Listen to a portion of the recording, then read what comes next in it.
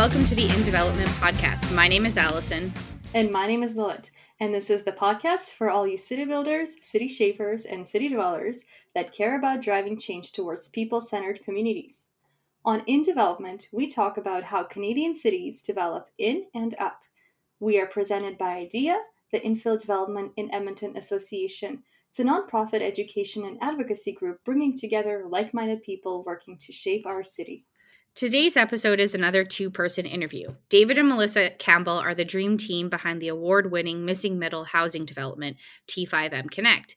T5M Connect is the first passive house certified multifamily building in Alberta.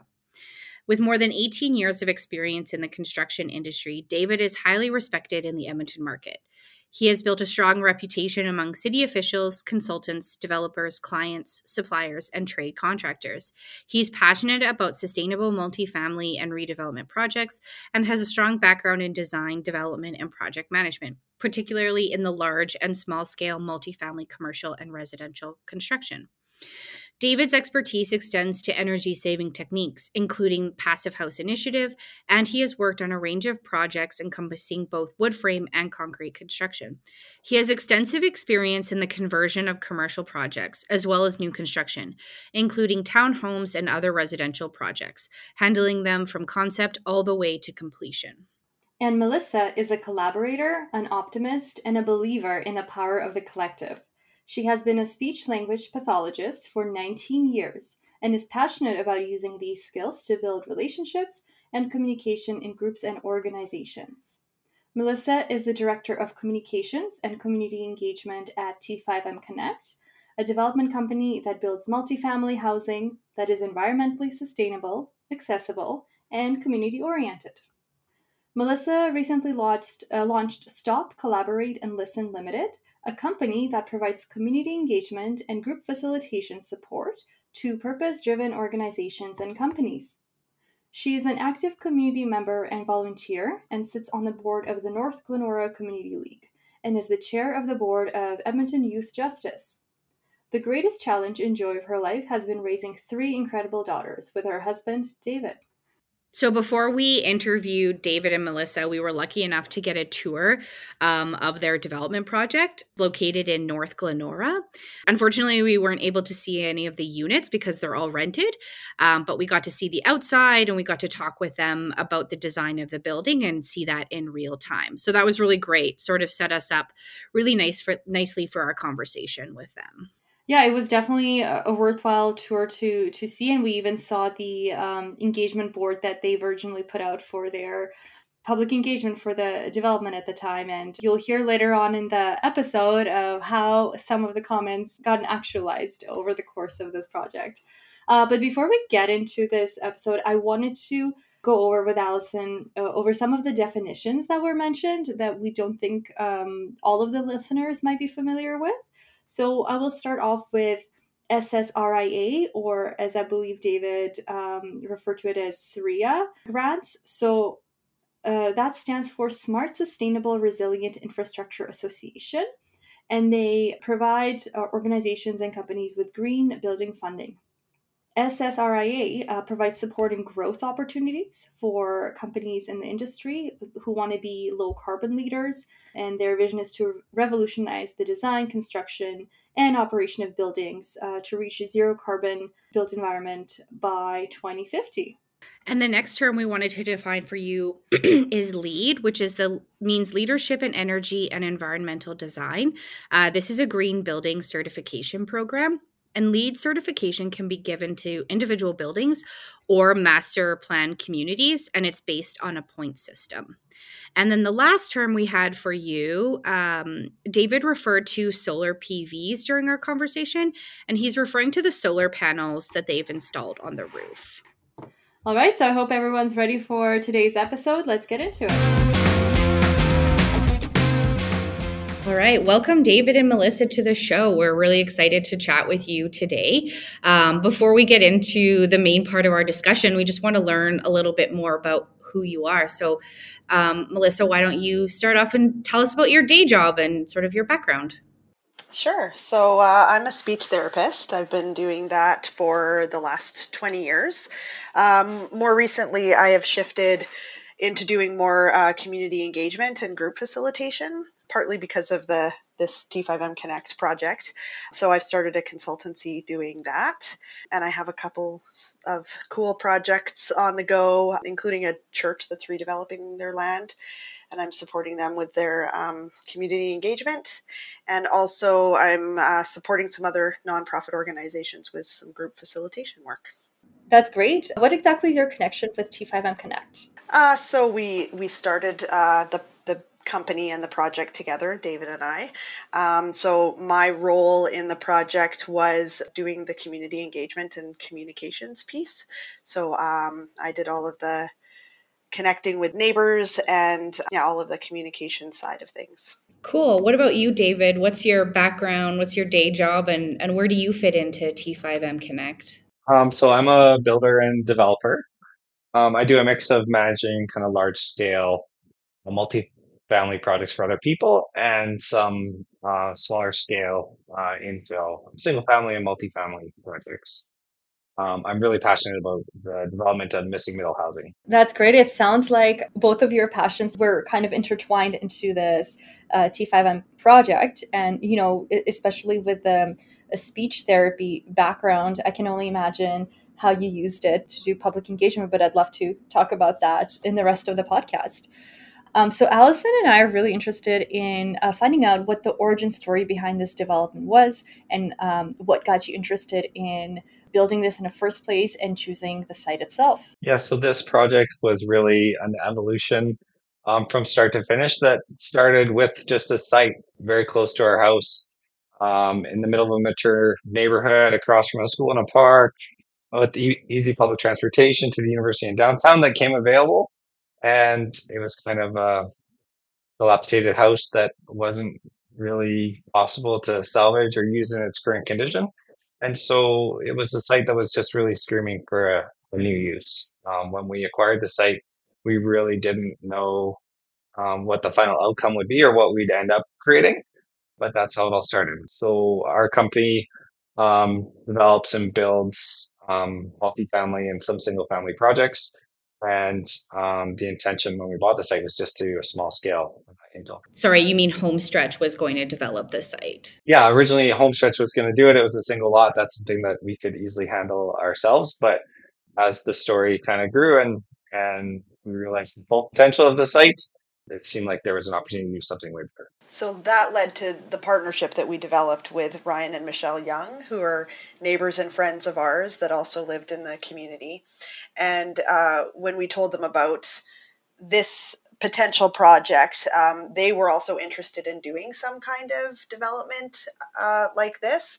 And the house adjacent to the one that we had purchased had been a rental house that was not maintained, and so we had the opportunity to partner with Ryan and Michelle and purchase the adjacent house as well, which gave us, two lots to work with and gave us the potential to build something even better. Yeah, it's kind of an unusual situation. Like often a lot of my clients work on small scale projects and usually they're purchasing the corner lot first and then trying to buy the lot next door. But your project was sort of the reverse of that. It's like you had an interior lot and then were able to acquire that corner site, which, just obviously provided you guys with a lot more building area to work with, sort of like expands your opportunities for what you could develop on the site. So from there, how did sort of the philosophy for your company and the project come together? Like, how did that evolve after you kind of consolidated those lots and established your partnership? It was like a bit of a long process because it really started with us having the single lot and knowing that our potential partners, like Brian and Michelle, wanted to do it. But we really didn't have the idea to buy the second lot for at least a few months later down the road. So that idea really started after our community engagement, and specifically the sign that we put on the single lot when we just did one. Yeah, and that's the sign that we were lucky enough to see during our tour that we did together yesterday. So for the listeners, that would have been the day before we recorded at this session. it was great to see all the supportive messages on that sign with people from the local community, and probably from around the community as well, just bringing in their opinions and their recommendations, which Melissa, from what we talked about yesterday, you ended up going with some of the recommendations that were written on a board, like creating a multifamily project, right? Yeah, for sure. So that was sort of the very first step in our community engagement before this was even really a project. And so this was just a big sign that we put up in front of the first lot, and it just said, what should be built here? And we left a bunch of big Sharpies, and people could write all of their ideas. And it was really interesting to see what ideas people had. And some of them were, not great, or some people didn't take it seriously. But some of the ideas were really good. And one of the ideas was buy the adjacent lot and build multifamily housing, which we still don't know who wrote that. But so another piece that we took from that sign was the accessible units, which we can get into later. But somebody had mentioned that on the sign, having some accessibility features. So yeah, that was kind of the first step. And then I think our community engagement was unique, and I think quite a bit more extensive than most developments. But it was really worth it because we got a lot of great ideas through doing that community engagement, and I really think it led to a lot of buy-in throughout the process that we wouldn't have had otherwise. Other than the board that you had for people to write their feedback and their input on, how else did you connect with your neighbors early on in the process? So once we had combined the two lots and had a bit of a sense of what we might build there, we knocked on the doors of all of the neighbors within 100 meters. So we had one-on-one conversations with all of the adjacent neighbors to get their input. We had a backyard meeting with a group in the community that are opposed to infill development. So we met with a bunch of people in a backyard and got to talk to them about what some of their concerns were. And then just chats around the neighborhood, because we live in the community. So we would be walking our dog and we'd bump into somebody, and we're very involved in our community. We know a lot of people here. So there was a lot of just organic conversations that happened while we were out and about. And then there was also the city did their engagement as well. But I'm really glad that we were able to do our own, because I felt like we had the opportunity to really communicate and have a conversation with people. So it was great. Public engagement probably went so different for you, with the two of you being part of the community and having lived there for a significant amount of time, and being involved with the neighbors, being friends with them or acquaintances with them. There must have been, from what I imagine, some sort of a level of established trust already going for you, right? Yeah, I think so. I think for some people there was some cognitive dissonance, like how could you love your neighborhood and want to build something in it at the same time? That just didn't track for some people. But in a lot of ways, I think that helped, because we had proven through our actions already that we really do love our neighborhood, and we really felt like this was a good thing for our community. So for sure, we had that good reputation going in, but it also gave us, like I said, that in for these really authentic conversations that we could have with neighbors. It sounds like you had a pretty comprehensive engagement process and, probably a more unique experience than most people go through when they're proposing infill development. Sort of that opportunity to connect with your neighbors. And that actually leads to my next question for you is, where did the name of the project come from? What does T5M Connect mean? So T5M is the first three digits of the postal code for the entire North Glenora neighborhood. So that's a bit of a nod to our community. And then connect was just a word that really resonated with us for this project, in terms of, we're connecting with our partners in creating this company, but we also wanted this project to be a place where the people living in the project can connect with each other, but also with the community at large. So that relates to the core principles that we had in mind right from the beginning when we were building this. So building community was a really important thing for us. Building community within the building where people feel as though they're a little community, but also supporting the community at large and having this project be connected with the community. And another value of the company was doing everything that we do in an honest, authentic, and responsible manner. So that was something that was really important to us and came through with the engagement that we did. And then the other core value of the company was demonstrating environmental leadership, which was something that was woven through in a lot of the construction and design decisions that we made.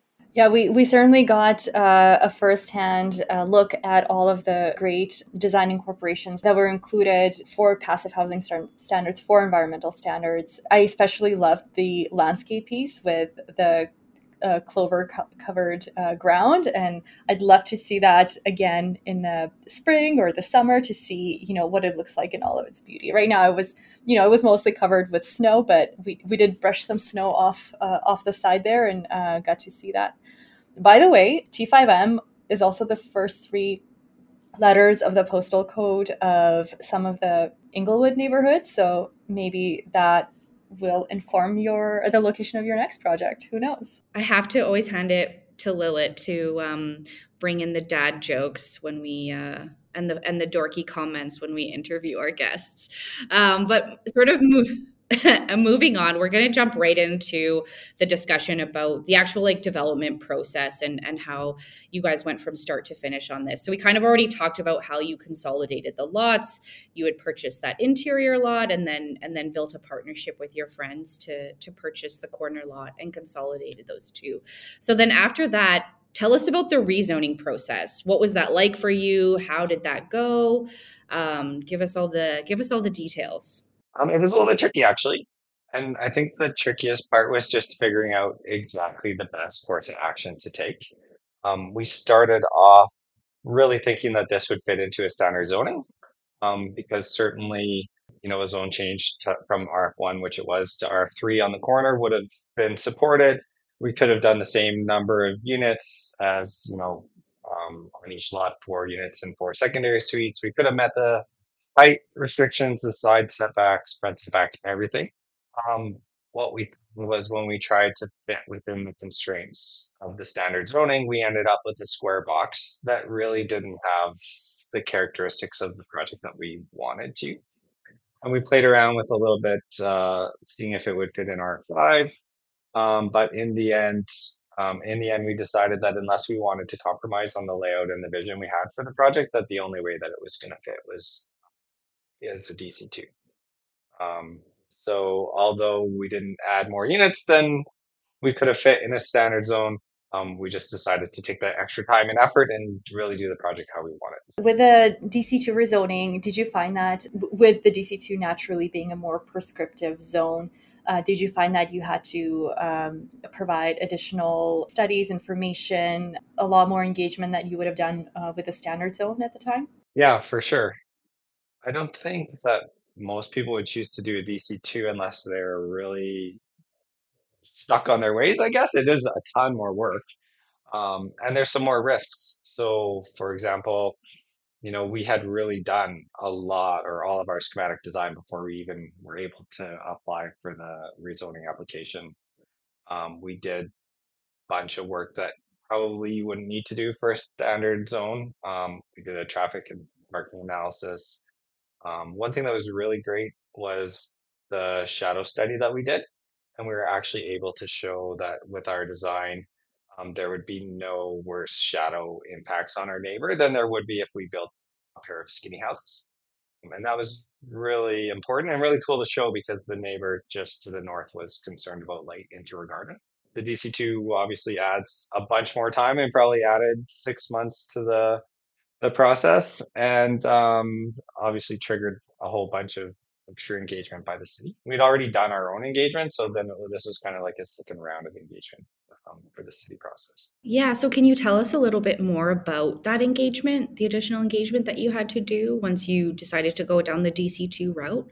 We had already done a lot of the extra engagement even before we got to that point. So some of the things that I mentioned before with the one-on-one and group meetings that we had with people in the neighborhood. But an interesting thing was the city's engagement that they did, and this was during COVID, so it was all online, was one of the busiest engagements they've ever had online, apparently. They had hundreds of comments from people. And interestingly, it was almost a 50-50 split on that platform between people in opposition and people in favor of the project, which is pretty rare. And several people came to the rezoning hearing to speak in favor of our project. And I think part of that was because of the engagement that we did. But also, there's just a lot of support for this kind of project in neighborhoods like this. So that was pretty exciting to see. Not a lot of people come to speak in favor at rezoning hearings, as I'm sure you know. And then council voted unanimously in favor of the rezoning. So that was great. That's amazing to have such an active engagement page on, your project, your baby, essentially. Just out of curiosity, do they have to get like a second file planner reviewing and figuring out all the comments just because there was so much on the online page, or was the city team able to handle it fairly well? I don't think they had somebody else on it, but the planner they did have assigned was very busy, taking a lot of calls. Then, with the council voting unanimously in favor of the rezoning, just wondering from your perspective, Melissa and David, were you surprised? Were you confident behind that decision? How did that decision come to you? I think we were pretty confident that it would pass. I don't know if we expected it to be unanimous necessarily, but I mean, we were just very confident in the project that it was the right thing to do. It aligns with the city plan. So if council really believed in their own city plan, then they sort of had to approve something like this. So I think we were pretty confident going in and not surprised that it passed. Yeah, I think it's a great example of the sort of incremental increase in density that city plan calls for, right? In the interior of neighborhoods where we want to increase density throughout all of Edmonton. This is such a great example of like how you can do that in a way that fits within the context of the neighborhood and is like sensitive to the surrounding area. Kind of just jumping back a little bit to talking about the zoning. So one of the things that Lila and I talked about in our previous episodes is the sort of the shift with the new zoning bylaw and allowing a lot better opportunities for missing middle. The new zones have a lot more flexibility, especially with the mature neighborhood overlay going away. So do you think today, if you were to build this project, could you have done it under a standard zone? Do you think you would have been able to achieve what you wanted to do without the DC2 process? Absolutely. I think this project would be an example of what they were looking to encourage more of when they redid the zoning bylaw. So this project essentially works under the residential small scale zone. It doesn't fit perfectly. So we would have to tweak the design a little bit to fit within the zoning. Specifically, we would need a bit larger rear setback, but we would be able to have smaller front. And so we couldn't just project up and plop it on the same site and fit within the zoning, but we could easily have included, in the architectural work right from the beginning, compliant design. So it makes all the difference, actually. It changes it from, being over a year to rezone and permit in a year of construction to being, almost able to do twice as many projects in the same amount. Yeah, I'm hoping with the new RS zone that we'll see more folks pursuing projects like what you two have done on this site with your partners, now that there is that flexibility in the zone and they don't have to go through the rezoning process. They can just develop under that zone and not, previously everyone, you'd have to go to RF3 or RF5 or in your case a DC2, but now that that piece is eliminated, and I think it'll open up a lot more opportunity for that sort of incremental small scale density that we're looking for. Yeah, from what you said, David, it sounds like you theoretically would have essentially had to get some variances on some of the setbacks to in the standard zone to make this happen, and that takes away so much red tape. It takes away so much additional time required to get something approved. So I'm really excited to see in the future if you know work on similar projects in similar zones, what that process will look like for you now, and being able to compare the previous standards versus the new standards and how it affected your overall project timeline. Yeah, absolutely. It's really important to be able to know what you can build right when you start a project.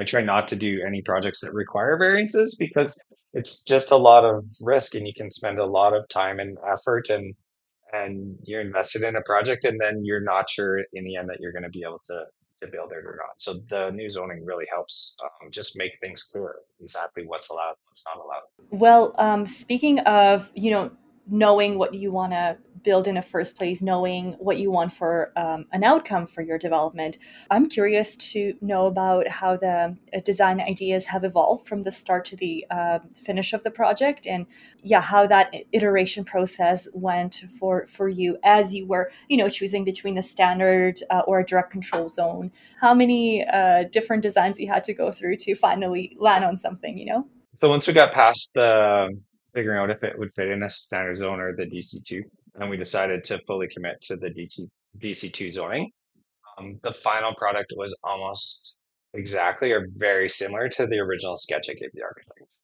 And the biggest change was the units in the very back. Were dropped from 2-story to 1-story. And that was a direct response to the public engagement that we did and the concerns of the neighbor and the son to her backyard.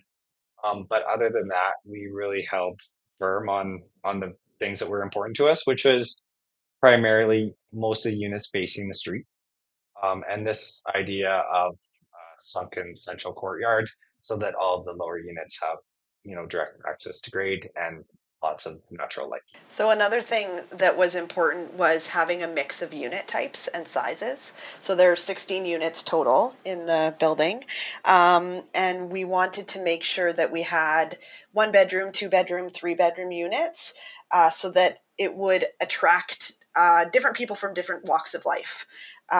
So we just felt like that was an important thing for the community. And it was a core value going in. So interestingly, because of that intentional mix of units, it sort of just organically happened that we do have a mix of people in the building now. So there are families, there are students, there are single moms, there's a couple of people who have downsized from a house that are empty nesters. So that's something that was really cool that just sort of happened because of the way that the building was designed. There are 2 wheelchair accessible units, so they're fully wheelchair accessible and barrier free. And that was important to us to include those units that are fully accessible in the project. And then the environmental sustainability piece was really important too, that David can speak to better than me. Yeah, so let's just jump right into that then. I know one of the main things that you guys addressed in the design of the development was to include passive house design. Can you talk a little bit more about that and what that is and how you incorporated it into your design of your building? Passive House is a high performance building standard. It's kind of like the gold star of sustainable construction practices. And it has a few really important components. High quality insulation, efficient windows and doors, thermal bridge free design, and air tightness. And so when you combine those like basic good building principles, um, you can get a design of a building that can really use very little energy. So it's not quite the same thing as net zero because when you start looking at net zero, there's lots of different definitions. Passive House is mostly about the actual construction techniques and materials, concentrating on the building first, and then it becomes a really easy or really good base to layer on renewable energy and make the project net zero. This project's the first multi-family residential project in Alberta certified to Passive House standards. So there's lots of passive house multifamilies in Vancouver, there's some in Toronto, there's a lot in the northeastern US. But I'm happy to be the first in, or we're happy to be the first in Alberta. But the project didn't start out with the goal to be Passive standard. It really started out with the idea of let's do something better than code minimum and have no idea what that is. And so the first step was just like research and learning because most of the buildings that I've built have not been what would be known as like a high performance building. Um, and we ended up settling on the Passive standard because it was really prescriptive and clear. It's a really tight standard. You have to meet these requirements or you don't get certified, and there's really no wiggle room or no way to bend or water down the standards. Um, and so I think I liked having a really clear mark that we had to hit. Um, and that's how we ended up on Passos. Congrats on being the first in Alberta. That's a great accomplishment. I have so many questions for the two of you regarding this. My first one is, did you look into LEED standards for this? Second question is, with the two design standards, sustainability, of course, and accessible building design. Did you look at potentially federal grants or provincial grants in the constructions of those? The grants were really important, and it wasn't a federal grant that we got. It was a grant from Sria. And what they did was they helped us offset some of the costs for the sustainability component. So they did give us some funding, and it was really helpful for extra insulation, some of our upgraded windows, and for demonstrating the heat pumps, the air source heat pumps in the Alberta climate. Yeah, so we're a green building demonstration project by Sria, and if you check their website, you can learn a bunch of information about the project. Our design is up there. Our energy modeling is up there. There's some talks that we gave about comparing different building envelopes and costs and benefits on ways. If you're interested in the details, you can definitely check out their website. Yeah, we'll make sure to include it for our listeners in case they're interested in learning more about that. That's great. Okay, so David, you mentioned heat pumps. Can you tell me a little bit more about those and what they do and sort of like how they survive in our crazy Alberta weather climate? Yeah, for sure. So the building is all electric, so there's no gas line to the building. And the heating and cooling is provided by air source heat pumps, which are fairly new technology. And there's always question about um, whether they work in our climate. Theoretically, they do. All their test data has really improved in the last couple of years. Theoretically, it works in our climate. Um, and we have no electric resistance backup heat, so it's fully the air source heat pump and nothing else. And I was very happy to be able to say after minus 37 a couple weeks ago that they worked perfectly, and the units were. We checked in with a few tenants, and the units were perfectly comfortable, and everything worked fantastic. So I think it's demonstrating that this technology is like here, and it works even in Alberta in the most extreme temperatures that we see. Yeah, we get that significant temperature fluctuation going from minus 35 to like 0 degrees. So it's good to know that these can withstand the temperature change in Alberta, and your tenants didn't have any issues. Because in my apartment building, which is very old and not very well sealed, is like 15 degrees in my apartment when it's minus 35, and it's just like the heat cannot keep up. So kind of wish I was living in your building when it was minus 35. Kind of jumping back, we talked a little bit about net zero before, but can you tell us a little bit more about that and how it relates to passive house design, and then how it relates to your development as well?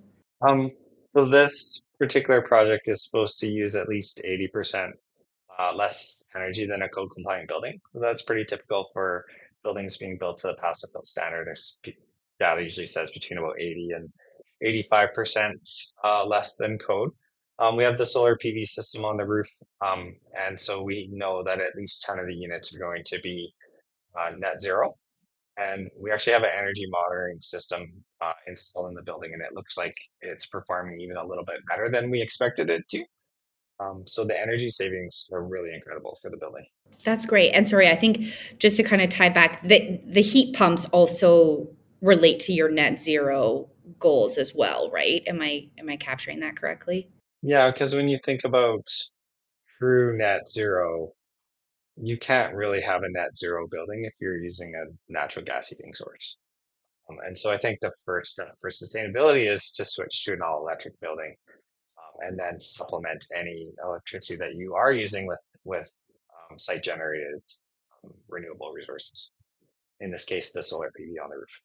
Okay, in terms of, so now kind of jumping forward a little bit, I did have some questions about the construction side of things and how, the sustainability design elements that you incorporated into the building. How did that work at the construction stage? Did you like have any issues that you had to deal with? Just tell us about how that went. Yeah, so the construction was a bit tricky and it took longer than normal. When you're building, a traditional multifamily building using subcontractors that are using techniques that are done every day, they know exactly what to do and they're kind of in and out and on to the next project. But this building was designed right from the ground up with a lot of specialty products and required detailing and techniques that a lot of the subcontractors hadn't done before. So we ended up working with, some subcontractors that are kind of like in this specialty green building segment. They just didn't have the production that I would be used to seeing in a traditional multifamily build. And so it was just a lot more work to, work with them on how exactly they need to do the work, what sequencing, how the air barrier is going to be done, how all the details are going to work together. It went fine. It was just a bit more time and a bit more effort. So, David, it seems like sustainable building design standards, as well as accessible building design standards, was what took up most of your and Melissa's time in, and focus in considering which design elements to incorporate. So, outside of those two main focus points, were there any other design considerations that you had to deal with or wanted to incorporate into the building? In terms of the community orientation of the building, it was important for us that all of the units fronted either onto the sidewalk, a side path, or the central courtyard. So that was something that was considered right from the beginning. And that allowed for it to have that sort of community orientation and help the residents be integrated into the community. The central courtyard was really important for being able to achieve that. But it also allowed for the wheelchair ramp, which essentially goes right down the middle of the courtyard. Also, the lower units, because of the way the building was designed, the lower units have a lot of light, so they have big windows, high ceilings. So that was important to us too, that even though they're sort of basement suites because they're below grade, they don't feel like it when you're in the units. So sort of the experience of the people living there was something that we were taking into consideration the whole time. I will say this to all of our listeners. When Allison and I did the tour, we did see firsthand all of these things that Melissa just mentioned, and I absolutely can vouch for all of that. We saw the basement units. They didn't feel like basement units because of the grading and the stairs going down to the main floor. The ramp, the wheelchair ramp, was designed very consciously around the rest of the building footprint. And one thing I don't think you mentioned, Melissa, but I think we saw an elevator, a wheelchair elevator, towards the back of the lot.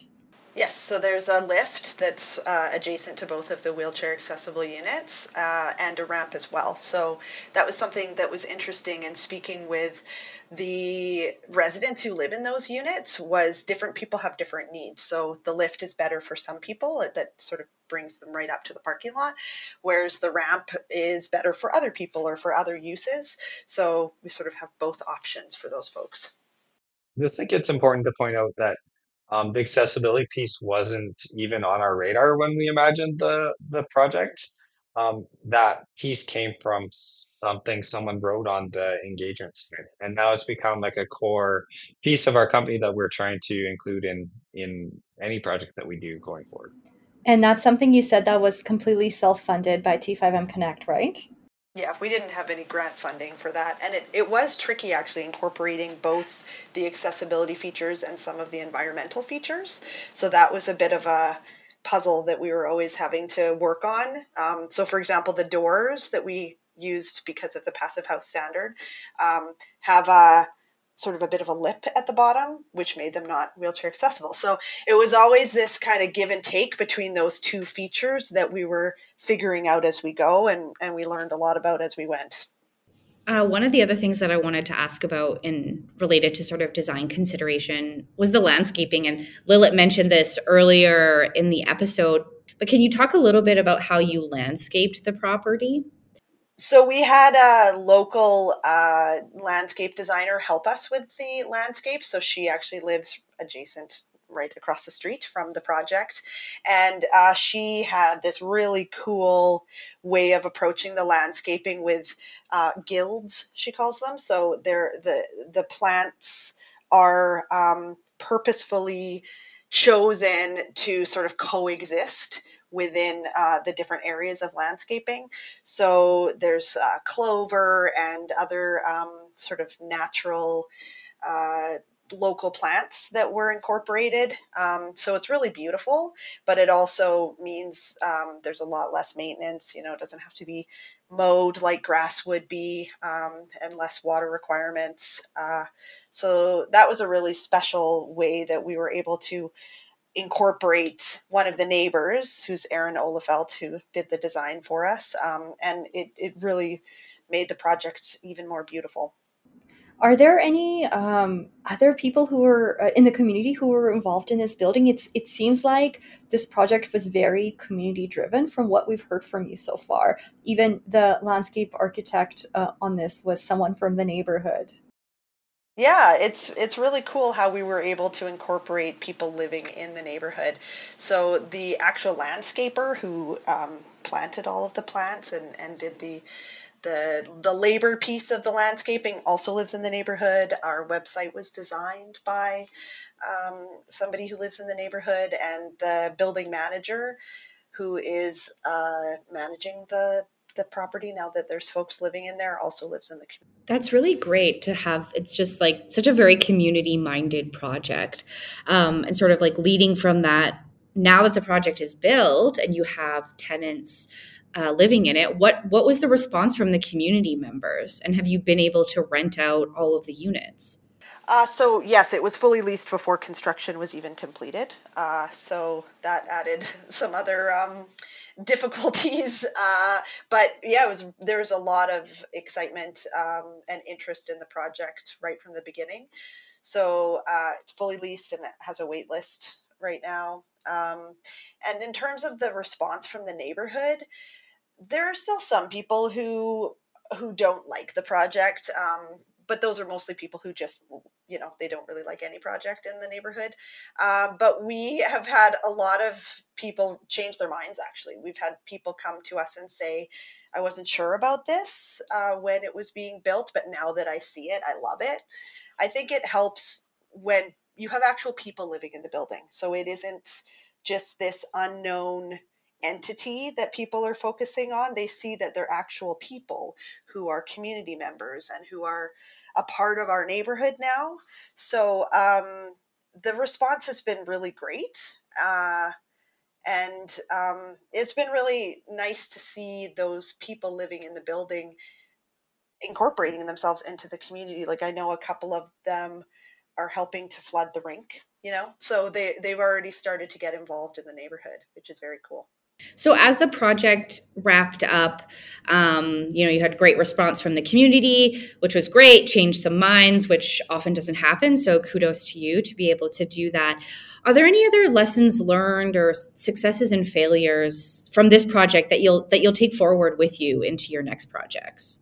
I think on the construction and sustainability side, we learned that the more you simplify the design and the more that you use standard construction materials, the better the work can go. And so we'll be looking pretty actively on the next project to simplify design wherever we can.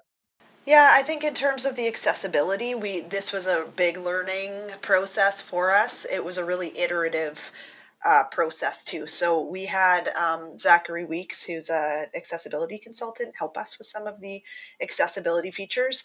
But we also we had the tenants tell us a lot about what their needs were.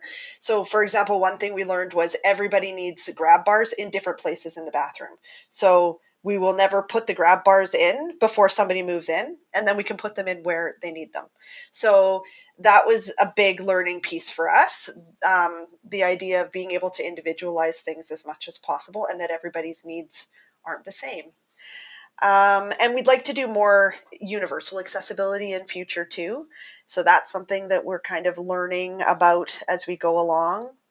Affordability is something that we want to be able to incorporate into future projects as well. It's financially difficult to do all of these things, but we really think that we can do it.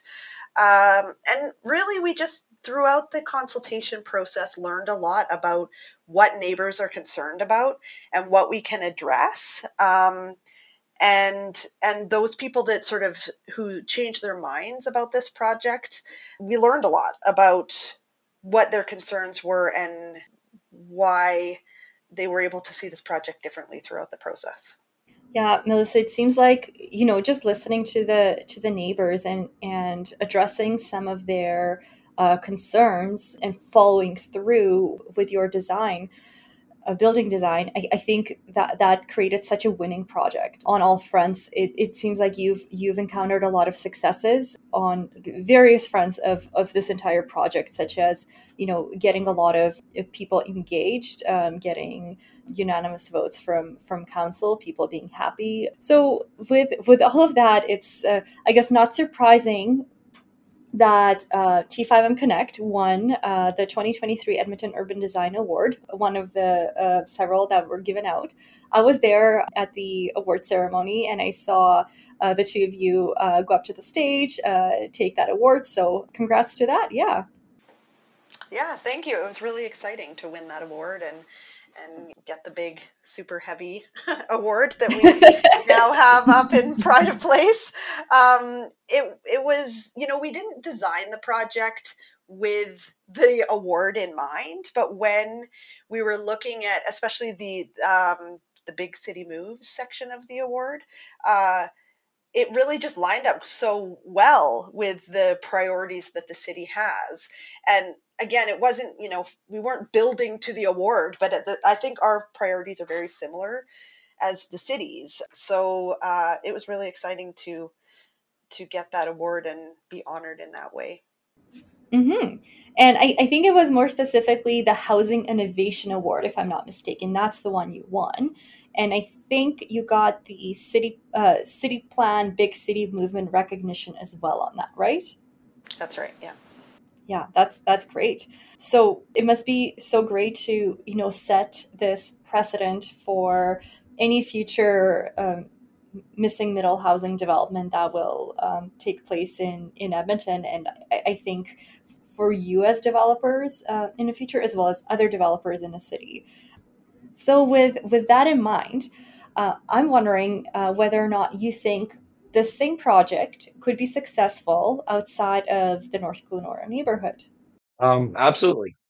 There's dozens of neighborhoods that are essentially very similar to North Glenora, and this project could easily fit in many of them. If we're going to address a housing crisis, this is a super way to add homes for people while enhancing neighborhoods. Yeah, and I think sort of this secondary to that is something we've talked about before when we were talking about the mix of units, is that you're providing housing for people from all walks of life.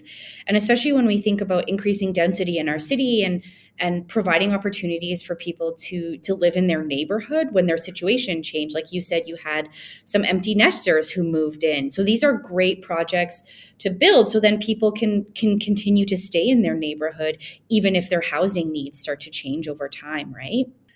So we're wrapping up our conversation on T5M Connect. This was so great to chat with you both about this project. It's such a great example of how we can do infill successfully in Edmonton. So that leads to my next question is, what are your next projects? Or do you have anything coming down the line? We're working on a couple projects. So one's an 8-unit building. It's a mix of 1 and 2 bedrooms with some accessible units.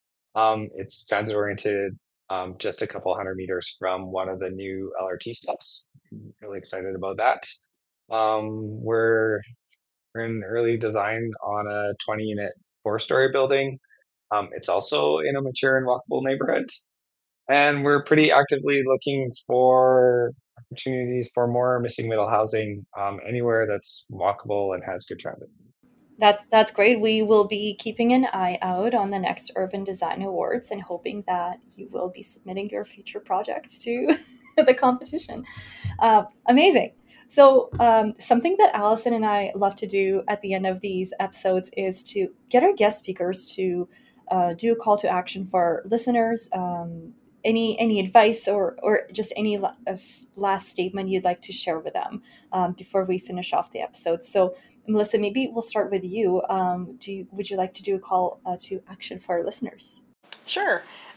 From a community engagement perspective, I think if you're building what is good for the city and you believe in your project, community engagement will only make it better. So I don't think people need to shy away from doing that. And I think it's possible to build housing that is community oriented, environmentally sustainable, and accessible and affordable. I think it is possible to do that. We just need to get out there and do it. I think that developing and building is a whole series of choices, and if each time you make a choice, you just try and do a little bit better, you end up with a pretty fantastic product in the end. Thanks for the advice, Melissa and David. This has been amazing. We'll definitely keep an eye out on all your future adventures with missing middle housing in Edmonton. And thanks again for taking the time to chat with us today. Yeah, thanks for coming on the podcast. It was so great to talk to both of you. Thank you. This was great. So a pretty insightful interview we had with David and Melissa. I really enjoyed the fact that they were able to actualize this first multi-residential project in Alberta that's certified to meet passive housing standards, and it was feasible for them to accomplish. Yeah, and I think sort of jumping onto that, what I found really interesting was that they were also able to incorporate accessibility into the design of their building, and provide accessible and barrier-free units on the ground floor of their building. And I think often when we talk about ways to incorporate either green building technologies or accessibility, there's often the conversation that it's one or the other, like you can't afford or it's not feasible to do both. But this is a great example of a project that demonstrates that it is possible to do both of those things at the same time. That's right, Allison. I've seen so many building performers just, not work out because they had to take out one or both of those elements in order to make things work. But another great thing that I've noticed while we were doing the tour and, during our conversation with them is the fact that they were able to incorporate a mix of different units that actually allowed them to attract a variety and different residents into the same building. And, with this building catering to different demographics or life situations, they had students and retirees living in the same building. I think that makes for a very interesting community and diverse neighbors. Yeah, and I think when we think about how our neighborhoods in Edmonton will evolve, this is a great example of how you provide housing so that people can continue to live in their neighborhood for their entire life. And they don't have to move outside of their neighborhood when they need to downsize or they need, a house that meets their needs as they change over the course of their life. This is the type of housing that we need in our neighborhoods in Edmonton so that people can choose to stay in their neighborhood and not have to move out when their circumstances change.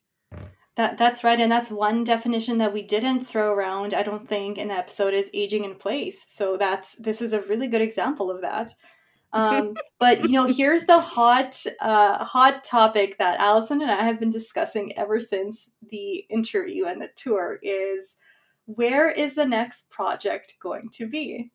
Yeah, we're wondering if the trend of the T5M building name will continue, because there are other neighborhoods that fall within the T5M postal code. So Lilith, what's your prediction?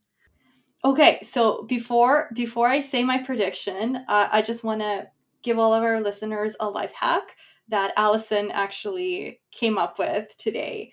If you type in the first 3 letters of the postal code, or 3 characters of the postal code, into Google Maps, it will actually highlight the entire area on Google Maps for you that uses that postal code.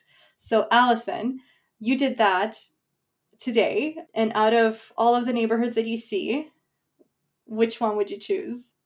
No, I asked you first. You have to guess first. Okay. All right. I'm gonna. You're right. I've been trying to trick you. I think I'm gonna go with Inglewood. Okay. There's been a lot of infill happening there. Yeah, there has been, and a lot of like that sort of small scale, what we would consider like a sensitive increase in density in some of those neighborhoods or parts of those neighborhoods. Well, we only have 2 other options. It's either Westmount or Woodcroft, and I think I'm going to go with Westmount. That's a pretty good choice. I think that's where the next one will be. All right. Well, I hope David and Melissa are listening to this segment, and they can inform their decision based on our bets. Okay. Well, with that in mind, we'll one day come back to this, re-listen to this episode, and see who was right. But until then, let's talk about what's happening in Edmonton these days. We have the next Building Equity and Infill event coming up on February 28th. That's going to happen in the 103rd Street Center building in downtown Edmonton.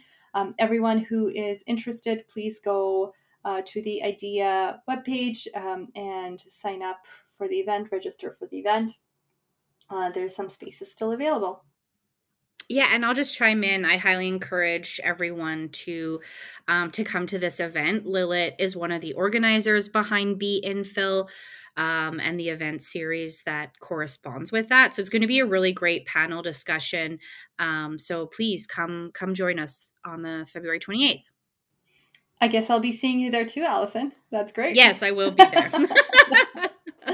Okay, perfect. And other than that, is there anything else happening with IDEA coming up?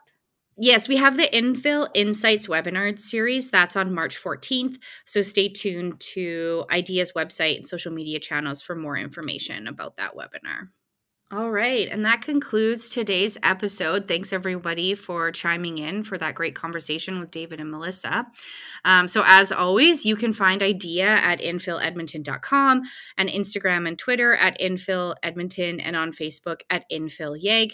The podcast episodes are also on the IDEA website, or you can subscribe to the In Development podcast wherever you get your podcasts.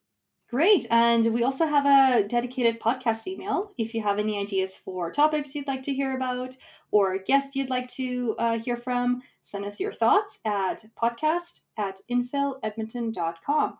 Thanks for listening. My name is Lilith. And my name is Allison. We'll catch you next time.